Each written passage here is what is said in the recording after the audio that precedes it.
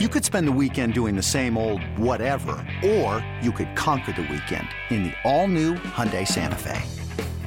Visit HyundaiUSA.com for more details. Hyundai, there's joy in every journey.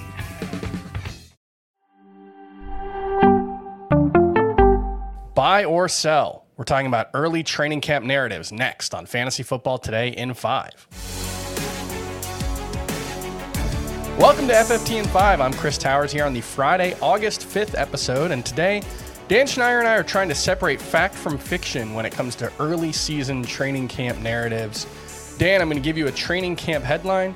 You're going to tell me if you buy or sell it being for real. We're going to start with one. This might be like the third time we've talked about Javonte Williams this week on FFT in 5 because we've been talking about running backs all week, and I think he's arguably the most interesting running back in fantasy, certainly one of the most controversial when it comes to various opinions about him. And this headline, not so good for the Javonte Williams truthers. Headline comes from Broncos insider Benjamin Albright. The Javonte Williams-Melvin Gordon split is still a thing. They've been splitting reps 55-45% in favor of Williams. Is this just last year all over again? Yeah, I'm buying here because Melvin Gordon was still a very effective player last year with the Broncos, especially on a per-touch basis. So I don't see that going away. I even think it's interesting that they brought in Mike Boone, who came over from the former GM of the Vikings, who came over to be the GM of the Broncos. So there's some interesting competition there.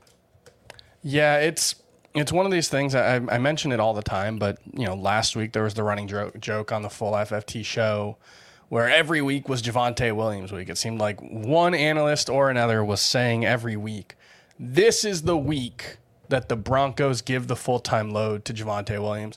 And it never happened. He had the one game where Melvin Gordon was out and Javonte Williams had like 170 yards and 6 catches and a touchdown. He was amazing. He looked like a fantasy superstar. But right now he is being drafted, 15.5 in ADP as RB9. That just seems a little too early for a situation where it does seem like he's still going to be sharing with a guy that, like it or not, still has some juice in Melvin Gordon. I know the fantasy community hates any running back that's older than 25, but Melvin Gordon can still play a little bit, so I don't know if he's going away.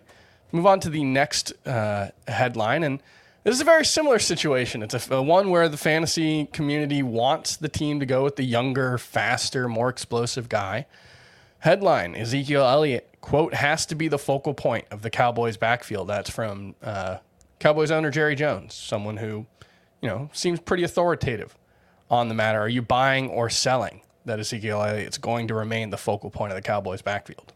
Yeah, I might be in the minority here, Chris, but I am buying. I am a believer in Ezekiel Elliott having more left in the tank than people realize. I do think that playing through the injury playthrough last year slowed him down. There are injuries on the offensive line that played an even bigger role, I think. That they're healthier now, the line. He looks healthy, has his jump cut back, has his burst back. I'm buying into it. He's on a team with a really good offensive line, really good offense overall, and an easy schedule. Yeah, 17.6 PPR points per game in the first 4 games last season before that knee injury. He had like 260 yards in week 4 and week 5 combined. He looked really good early on last season. Tony Pollard also looked really good. He's, I think inarguably the more explosive of the two, but the Cowboys like Ezekiel Elliott, and it doesn't matter. It doesn't matter if you think Tony Pollard's better.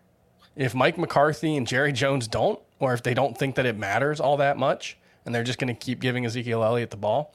Ezekiel Elliott looks like a pretty good value around RB20 in ADP. And we'll move on to the final training camp headline.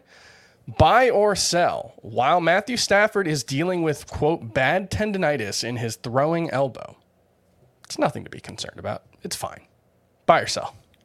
I'm buying. I don't think it's anything to be concerned about. I've read a little bit deeper into it. Jordan Rodriguez, I think that's how you pronounce her name, who's great at covering the Rams. She basically said what it really boils down to in her mind is last year, McVay and the Rams felt like they pushed him a little too far at times, and they want to make sure that they manage it for the long haul because the Rams are a team that are obviously looking to make another run deep into obviously January, February, and then ultimately February. So in that case, they need him for the stretch run. So I think it's more just managing. Yeah, you'd feel a little better about the situation for, Cooper Kupp and Allen Robinson, especially Allen Robinson, another guy we could have gone with. He's been getting just absolute rave reviews out of Rams camp. But you'd feel a little better about it if they had someone better than John Wolford as their backup. But yeah, look, the Rams have Matthew Stafford on a pitch count is what they say during training camp. He's not going to throw every day. He hasn't had a setback according to reports. By no means does this sound like it's something that right now is a significant concern. But, a week into training camp and we're already talking about days off and pitch counts for a veteran quarterback who so much of this offense is relying on, I think it's a little bit concerning. I'm not going to say it's nothing. I'm not going to say it's something. It's somewhere in between something and nothing for me. So, yeah, it's something to keep an eye on for sure over the next couple of weeks. That's going to do it for FFT5. Make sure you subscribe and like us on all your favorite podcast channels. Subscribe to the FFT YouTube channel, youtube.com/fantasyfootball today, and we'll see you next week. Bye.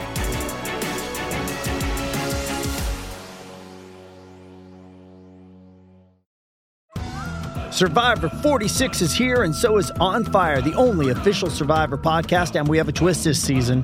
The winner of Survivor 45, Dee Valladares, will be joining us every week. We're going behind the scenes of the biggest moments, the how and the why things happen, and the strategy and analysis you can only get from someone like me, a Survivor winner. Listen to On Fire, the official Survivor podcast, wherever you get your podcasts.